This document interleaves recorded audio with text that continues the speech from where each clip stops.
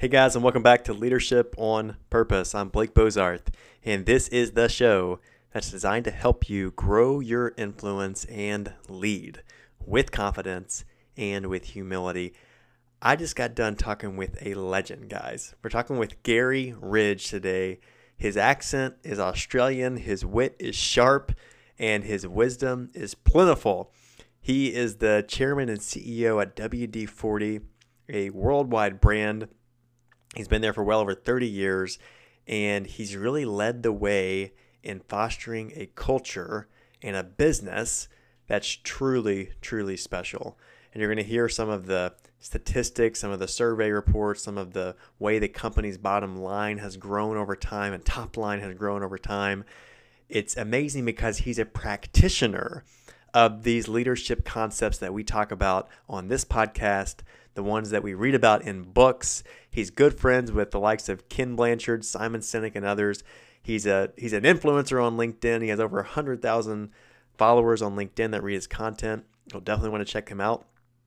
But Gary is really bringing these concepts to life in the real world. He's not just writing about them and talking about them. He is practicing them. And it's amazing to see. We're going to talk about what does it mean to create a tribe, and why does he use the analogy of a tribe for the team at WD-40. Some really powerful stuff in there. You're going to hear about Al, who is the soul-sucking CEO. So he'll get a kick out of that. I wish you could see the video of him showing us Al. And we're going to talk about learning moments. And Gary is big on learning moments at WD-40 and how he creates a culture. He and the leadership team have created a culture where people aren't afraid to make a mistake, and just how valuable that is and how they've gone about doing that. You're going to hear his concept of empathy, eating ego. And we also talk about how can you lead a return as a leader? How can you lead a return to work post-pandemic? The people that we worked with before the pandemic are likely changed in a lot of ways. We all are by this massive event. How do we lead that return back into a new normal? And there's just a lot of nuggets in this episode. Gary, I think you're going to appreciate it.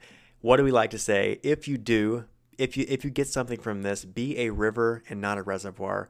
Find someone else who you think will get value from this. Share it with them. Help them grow as well.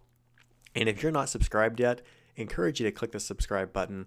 We appreciate you for being here. And without further ado, let's jump into the show.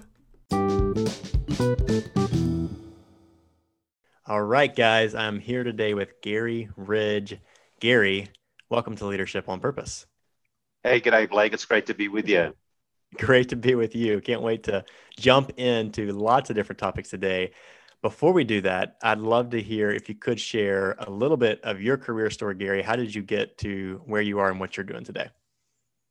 Well, I could never have written this book, but certainly it's been a journey. I joined WD-40 Company in Australia in 1987. In fact, July 4th was my 34th year with the company. So I've been around a little while. And they asked me to join to open our Australian subsidiary. Back then, we were about a fifth of the size in revenue as we are now. And the company was really very focused in the US, and they had an ambition, a dream to take the blue and yellow can with a little red top to the world. And so I started in Australia. And interestingly enough, my dad was an engineer, and I can clearly remember mentioning to him that I'd been offered a position at WD-40, and he gave me some great advice. So anyone out there, listen to your dad, because my dad said, you can't go wrong with that stuff, son. And he was right. And so I worked in Australia from 87 to 94. In 94, I was having a chat with my then boss here in San Diego. And I said, is there anything else you'd like me to do? And he said, funny you should ask. Do you want to move to the United States? And I said, to do what? And he said, well, you do have a passion to take the blue and yellow can with a little red top to the world. Why don't you come over here and help me do it? I said, oh, okay. So nothing like disrupting yourself, picking up a family, moving 8,000 miles, wow. But every time you disrupt yourself, something great happens. So I moved here in 94 into San Diego. In 97, he retired. And for my sins, for whatever reason, I don't know, the board thought that this Aussie guy might make a good CEO of a public company. And it all started then. So, and that was really the start of a wonderful leadership journey. It was a time when, I really had to come to grips with things like micromanagement isn't scalable, and what do you do? I was in a very curious time in my life, but as I look back, I'm so grateful for it. That's amazing. I love the story. I love the fatherly advice that you got along the way. And I know today, one of the things I definitely want to dive into with you is you have been talking about the unexpected learning moment that has recently been thrust upon us in the COVID era. Tell us a little bit more about that. What do you mean by this unexpected learning moment, and what do you hope that companies and leaders do differently going forward? Yeah, thank you. So, as you may know, at WD-40 Company, we don't mistakes, we have learning moments. And the reason we call them learning moments is to reduce fear. And our definition of a learning moment is a positive or negative outcome of any situation that needs to be openly and freely shared to benefit all people. So, what we're really doing is giving people permission to really make mistakes, but as long as they share them. So, the unexpected learning moment happened, I guess, to the world back in March, 2020, when we were hit by something we didn't expect. And from that, there was a lot of learning. One of the biggest learning moments I had from this gifted learning moment we got was in times of real need, people can pivot around fear. And a great example of that, Blake, is what we're doing right now. The way that we've all become better at being virtual. We're a global company. We sell in 176 countries around the world. We have offices in 18 countries. So the sun never sets on WD-40 Company. Yes. But we had all this technology in place, but we were afraid to use it. And suddenly, March something, there was no option. It became compulsory. Other things that we learned were people are going through their own personal hero's journey. And Blake, the person that we said, see you Monday morning to back in March 2020 is not the same person we're going to say good morning to when we all virtually, get out of virtual world and become more like real human beings, which really crave this personal contact. So that's really important.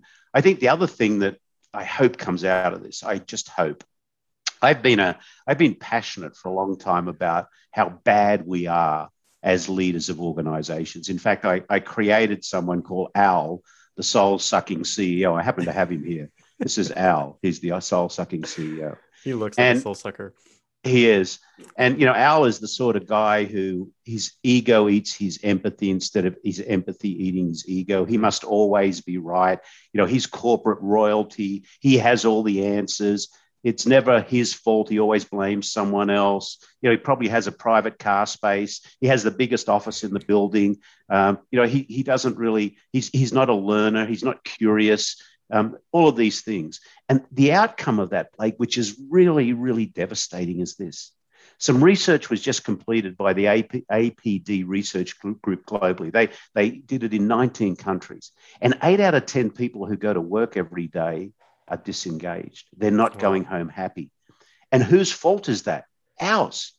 Because we create these stinky places where people go to work and they don't make a contribution to something bigger than themselves. They don't learn something new. They don't feel like they're protected and set free by a compelling set of values, and they don't go home happy. And what's bad about that? If we send people home happy, happy people create happy families create happy communities create a happy world, and tell me anyone who doesn't think we need a happy world. So it all starts right here with us as leaders. We can change the world one day at a time. Wow. I'm getting goosebumps over here and across the way. This is powerful because it really underscores a responsibility of leadership that I feel like oftentimes gets overlooked. And it's not just the impact that we have on someone during those 9 to 5 work hours or whatever your work day is.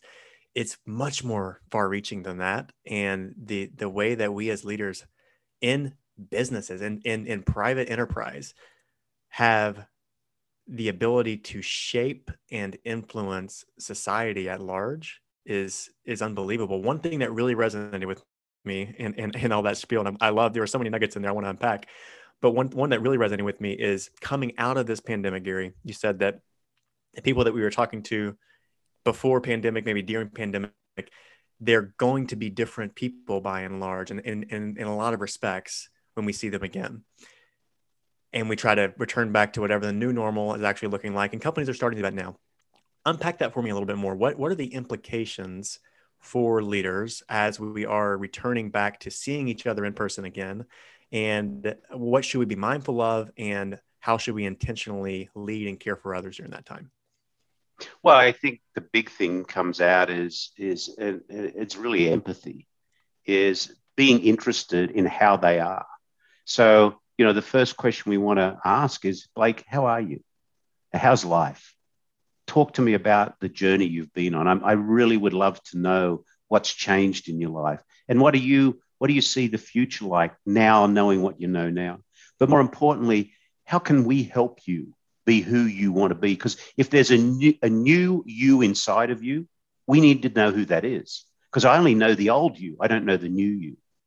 Now, if we've been good at holding up our communication and keeping our cultural equity high during COVID while we've all been separated, we probably know a little bit. But, you learn a lot more when you sit down around the coffee table at the office and you just have a bit of a chin, as we'd call it in Australia, a bit of a chin wag, a bit of a chat, a yarn together. We're going to have a yarn, right? And you learn a lot more. So I think and I also think, take time. When COVID happened, it was like turning off the light switch, right? Turn off the light switch, the world basically went dark. When we're going back, don't turn on the light switch. It's a dimmer switch. You have to turn it up slowly, because if you turn the light on too bright, it's like when you walk out of a dark room into a lighted area, what happens to your eyes? You can't really see. So what we've got to do as leaders is, it's not about, hey, we're back and everything's blah, blah, blah. It's, hey, let's get to know you. Let's understand you. Let's see who we are. Let's have these communications. We care about you. Let's turn up that dimmer switch until eventually we get to a light that we're comfortable with. Wow. Great analogy. I love also your concept of empathy eating ego. And that's just a great application for us as leaders to internalize as well. I want to ask you more. We recently talked to Lisa McGill on the show. She did a great episode on this for the future of work. And we talked about this concept of what many are calling a turnover tsunami, like a looming turnover tsunami with employees, with team members, in your case, tribe members, which we got to get into in a couple of minutes here, that are proactively looking elsewhere for work. And a lot of this kind of pending the pandemic kind of settling a little bit, that they're coming from cultures that maybe they don't feel like this is healthy for me anymore. And they're looking for new jobs, and the way the world's been opened up for talent to work anywhere. How are you guys approaching this at WD-40 to keep tribe members engaged and to take advantage even of opportunity to pick up new talent that is looking for a healthier and better place to work? Sure. Thank you. It reminds me of that saying, I've had enough of this and I'm not going to put up with it anymore. And I think that's what a lot of people came to the realization of during COVID. So, building a strong culture didn't start with us yesterday. We've been doing it for 20 years. And 98% of people who work at our company say they love to tell people they work at WD-40 Company. Wow. 96% say they respect their coach. We have a 93% employee engagement. And halfway through the pandemic, I wanted to make sure we weren't draining that cultural equity. So we went out and we've been doing employee opinion surveys since the year 2000. So we really have been serious about that. So we did a kind of a check-in. And one of the questions that came back to me from the survey that I just got so excited about was the one that said 98% of our tribe members globally say they are excited about the company's future. Now, this is right in the middle of a pandemic. So the question to ask is, why are they saying that? Yeah. So digging deeper into that, we found out why. The reason they're saying that is we kept our tribal promise, which is a group of people that come together to protect and feed each other. And by doing that, our tribe believes we can get through anything together. So now they have this circle of safety that means if we can get through this, we're going to be able to protect our families. So I think rightly so, we're going to see movement. As I said, those 8 out of 10 people who are going to work every day globally and are disengaged, they're going to be looking for somewhere where they can call a place where they really feel like they belong. Because belonging is one of the biggest desires we have as human beings. If you think about Maslow's hierarchy to self-actualization, the first 2 rungs say, can I eat and am I safe? And the third one is love or belonging. And that's where most organizations begin their failure, because they don't make sure that they create an environment where people actually know they belong. My dear friend Ken Blanchard says, it's a shame most people only know they're doing a good job because no one yelled at them today. Yeah. How sad is that? Yeah. Wow, that's unbelievable. I love just giving you something, letting you run, because there's so much nuggets that come out. Those statistics, Gary, are unbelievable with your employee surveys, especially in contrast to the benchmarks. So, question for you: unpack a little bit more how over the last 20 years, what have been some intentional strategies / steps that you guys have taken as leaders at WD-40 to create a culture that produces that level of belonging and engagement and just enthusiasm to be a part of the tribe? Sure. So 4 things you need in business to be successful: people, purpose, passion, and products. And you don't deliver passion in an envelope. You have to create it. So the first thing that's really important to us is, are we a people culture? Do all our leaders believe it's all about the people?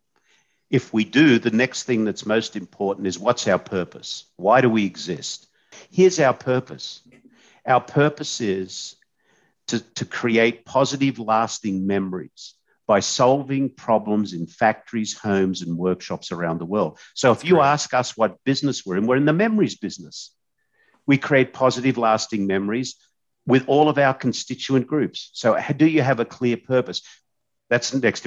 The next thing is, do you have a clear set of values within the organization that will protect people and set them free?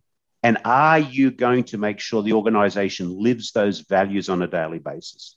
And then, are you a learning organization? As we say, we don't make mistakes. We have learning moments. Now, of course, you have to have a great strategy and you have to be bold executors. But you can have the best strategy in the world. But if you don't have a high will of the people, like high engagement, you're not going to maximize the output of your organization. So let's say we put a strategic plan together for a business and we took it along to Harvard and we said, hey, strategy experts, tell us how good this is. And they said, hey, that's a pretty good strategy. We'll give you 80 out of 100 score on that. But what about if the will of the people was 10? And Aristotle said, pleasure in the job puts perfection in the work. So if our job is to ensure the will of the people is high. So will of the people 10, strategy 80, outcome 800. What happens if the will of the people is 80 and your strategy is 50? Because most strategies are only half as good as they think they are. Your output's 4,000. Wow. So you've got to create the high will of the people through being people-focused, having a purpose, high set of values, being a learning organization, and then have that sit on 4 pillars. The pillars are care, candor, accountability, and responsibility. If you work at our company, I care about you. It's my job to help you step into the best version of your personal self. Candor, no lying, no faking, no hiding. I believe most people don't lie. I believe most people fake and hide. Why? Because they're afraid. So let's take fear out by that. Accountability. What do you expect of me and what do I expect of you? Most organizations don't have any clarity around what we expect from each other. 97% of people at WD-40 companies say, I know what is expected of me, because we're very clear with each other about what we expect from each other. And the last one is responsibility. Are we going to take each other seriously and live up to our responsibility? And then do that every day. So here's the algorithm for culture. Culture equals, parentheses, values plus behavior, close parentheses, times consistency. So you've got to have the clear values, you've got to have the behaviors, Your leaders have to be brave enough and love your people enough to praise the great behaviors, but to redirect the ones that aren't in line with the values. And then you got to do it every day, every minute, every day, every minute, every day, every minute. Wow. Hearing that formula, Gary, is just that much more like impactful for, yeah, your strategy can be off the charts. If your culture is subpar, your results are extremely limited. Tell me more, like, again, these results that you're getting from your surveys are just off the charts. Consistency is a big piece. How as leaders do you, from senior leadership, I guess, down, how do you create that kind of culture where you are getting the consistency that you want to see from your leaders and from everyone in the organization? How do you create a culture of consistency? When we went to school, or at least when I did in Australia, I went to a science class, right? And the teacher gave me a Petri dish. You know what a Petri dish is, right? In science. And they said, all right, we're going to put stuff in this Petri dish and we're going to grow culture in the Petri dish. And what did the science teacher tell me to do? Every day, you've got to look at that Petri dish and you've got to make sure toxins aren't getting in there that are going to end up with a big bowl of toxic stuff that you don't want. So as leaders, you have to be very clear about what the values of the organization are, very clear about the purpose, and then you've got to watch that Petri dish very carefully and make sure that if any antibodies are getting in there, you either, take them out or at least treat the antibody to make sure that it's not going to turn that into a toxic mess. So it's consistency, it's embedding it, it's understanding that culture is a competitive advantage, and it truly is. Because let me just share this with you. You might think this is all kind of fluffy stuff, and you can have all these numbers, but does it create economic value? In the 20 years at WD-40 Company, we've 5x'd our revenue, and our market cap, we're a public company, we've taken it from $350 million to $3.5 billion. Woo. And all we do is sell oil in a can. No, we're in the memories business. And it's all because of our people. All because of our people. Even though, our product is a fabulous product. It does a lot of great stuff. It's a secret formula. It's just unbelievably great. But if we didn't have the people and the passion and the engagement that we have, we could be any oil in a can. Amazing. That's powerful. So back to this concept of learning moment and and encouraging people to be able to step out and take risk and even make mistakes, learning moments. How do you create that kind of culture where fear is not present to be able to take smart risk? What did that look like? Well, firstly, by admitting that everything we do is not going to work, right? We know that. And by not punishing people for, slipping up. Now, there's two versions of learning moments. There's the learning, if you have a high level of competency and a track record of achievement, the chances of a serious learning moment are low. So our job as our organization, and it's part of the core of our tribal culture. So let me touch on why. If you think about tribes, and our tribal culture is based on the studies that I've done and others on indigenous people around the world. And tribal to us doesn't mean a particular indigenous group. It means what are the habits or behaviors of certain groups around the world that have had them be together over time. So let me use the Australian Aborigines or the Indigenous Australians as an example. If you and I were to turn back the clock right now and go down to the centre of Australia and be there near Uluru or Ayers Rock and be peeking out behind a coolabah tree, watching a group of Indigenous Australians meet, we'd see them sitting in a circle and we'd see the tribal leader there. So what would the tribal leader be doing? His number one responsibility is to teach the younger tribe members to throw a boomerang. Why? Because the boomerang is the tool of survival. So, what's the number one responsibility of a tribal leader? To be a learner and a teacher. So, at our organization, we don't have managers. Everyone's called a coach. You don't report to your boss, you report to your coach. And our number one tribal responsibility is learning and teaching. So, by doing that, we embed it in the organization. The other attributes of a tribe are values, belonging, future focus. As a part of a tribe, one of our attributes is we need to be future focused. Let me give you an example of how that's worked for us just recently. About 6 or 7 years ago, we saw that e-commerce was going to be something that was different in the world than it is today. So we decided to start investing in what we called raising our digital IQ. We brought in new competency. We learned more. We started to understand it. We studied it. When COVID hit, bang, what happened? Our e-commerce business went crazy because we were ready for it, because we had foreseen that was going to be something different and we prepare for it. Or the other thing, attributes of a tribe, is their specialized skills. So we have to, I sat with the Fijian island tribal leaders, and they said to me, you've got to have people in your tribe with specialized skills. We have some that are better fishermen than hunters, some that are better builders than gatherers. So identify what those specialized skills are, respect them all, and prepare them.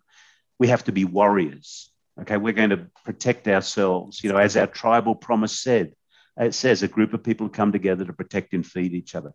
And then finally, and probably most important, we're going to celebrate. We're going to celebrate when things are great. We're going to celebrate when things aren't so great, because life's a gift and we're not going to send it back unwrapped. We're going to unwrap that puppy, I tell you. Oh, I'm so fired up. I could listen to you all day, Gary, and it pains me. It pains me that I have to let you go here. But this is unbelievable. And the way you unpacked the way you think of tribe, and starting with that foundation of a leader's primary responsibility being a learner and a teacher is unbelievable. And everything else you unpack in terms of providing for basic necessities, making a sense of belonging, the shared values, and celebrating, which I think oftentimes goes overlooked in so many cultures who may get some of those other things right. It's just a great analogy, and I love the way it's played out for your business over the last 20 years. It's incredible. Before I let you go, I want to hit a few closing questions with you. And the first we like to ask our guest is around your why. What is your why, Gary? What is it that drives and motivates you? I have the greatest job in the world. I wake up every morning to help people create positive, lasting memories. The most exciting part of that is finding all the different ways to do it. Amazing. We spend 90,000 hours of our lives at work on average. And it's amazing, back to your statistic on 80% of people not being engaged at work, 80% of people not enjoying, and a lot of them being miserable for 90,000 hours of our life. It's tragic. It truly is. And it's amazing hearing the way you approach your job and the way that plays out for your people at your tribe at WD-40 is incredible. Another question for you. If you could say one way that you have grown as a leader since you started in your career, what way would you highlight? Learning the 3 most important words I've ever learned in my life. I don't know. And getting comfortable with them. Realizing that I'm consciously incompetent. Wow. Consciously incompetent. That's rich. And that's empathy over ego and being willing to humble. And this podcast, as you know, is about leading with confidence and humility, and being willing to say what you don't know and when you don't know it. It takes a lot of confidence, actually, and it demonstrates humility. Powerful. If you could sit down, it's a fun one. If you could sit down and have lunch with any leader, past or present, who would that be? Nelson Mandela. Good one. Education is the most, you know what he said, right? Amongst many things. Two of my favorite quotes of his. It's always impossible until it's done, is one of them. And the other one is, education is the most powerful tool we can use to change the world. Wow. Rich. Very good. He's a legend. Remember, I was actually in London at the time when he passed, and his statue. I was there that day and got to see all the wreaths, and Yeah. just an incredible person. Well, one of my favorite movies is Invictus, which Mm. is, the movie where it shows how he used the game of rugby to change the if you will, the fabric of the conflict in South Africa. It was a great movie, great leadership movie. That's great. I want to go back and watch it now again. Really good. Here's another question for you. Can you think of a smart risk that you've taken in your career? I know we talked about learning moments, but is there a certain risk where you put yourself out there and it paid off? What was that like? I think it's a risk every day, and it's the risk of being vulnerable. Hmm. If vulnerability is a risk, and if you can get comfortable with being vulnerable, I think that's something really, really strong. Yeah, and it cascades in your organization when that's coming from senior leadership. That's a great one. Before we close with where we can find you, would love to ask you, do you have any BHAG personal to you, any big, hairy, audacious goal that you're going after these days? If you get an email from me, my sign off has been the same. Believe in yourself, never give up, take one day at a time. And this one, we all have something significant yet to do, because significance is so important. So my BHAG is, I have something significant yet to do. That's great. That's great.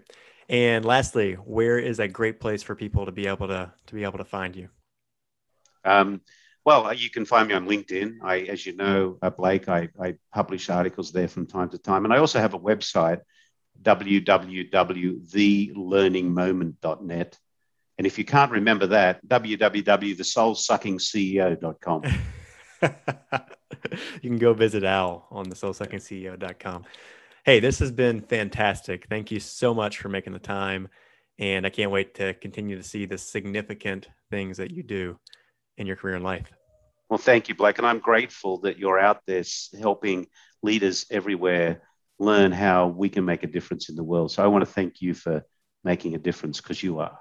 I appreciate you. Thanks so much.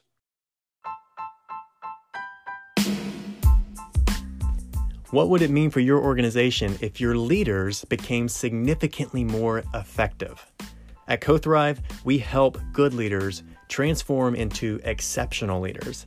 And we do it in a way that builds camaraderie and deeper connection to your company for a fraction of the cost of less effective alternatives. If you're interested in learning more, find me on LinkedIn and just shoot me a message. As always, guys, keep leading on purpose.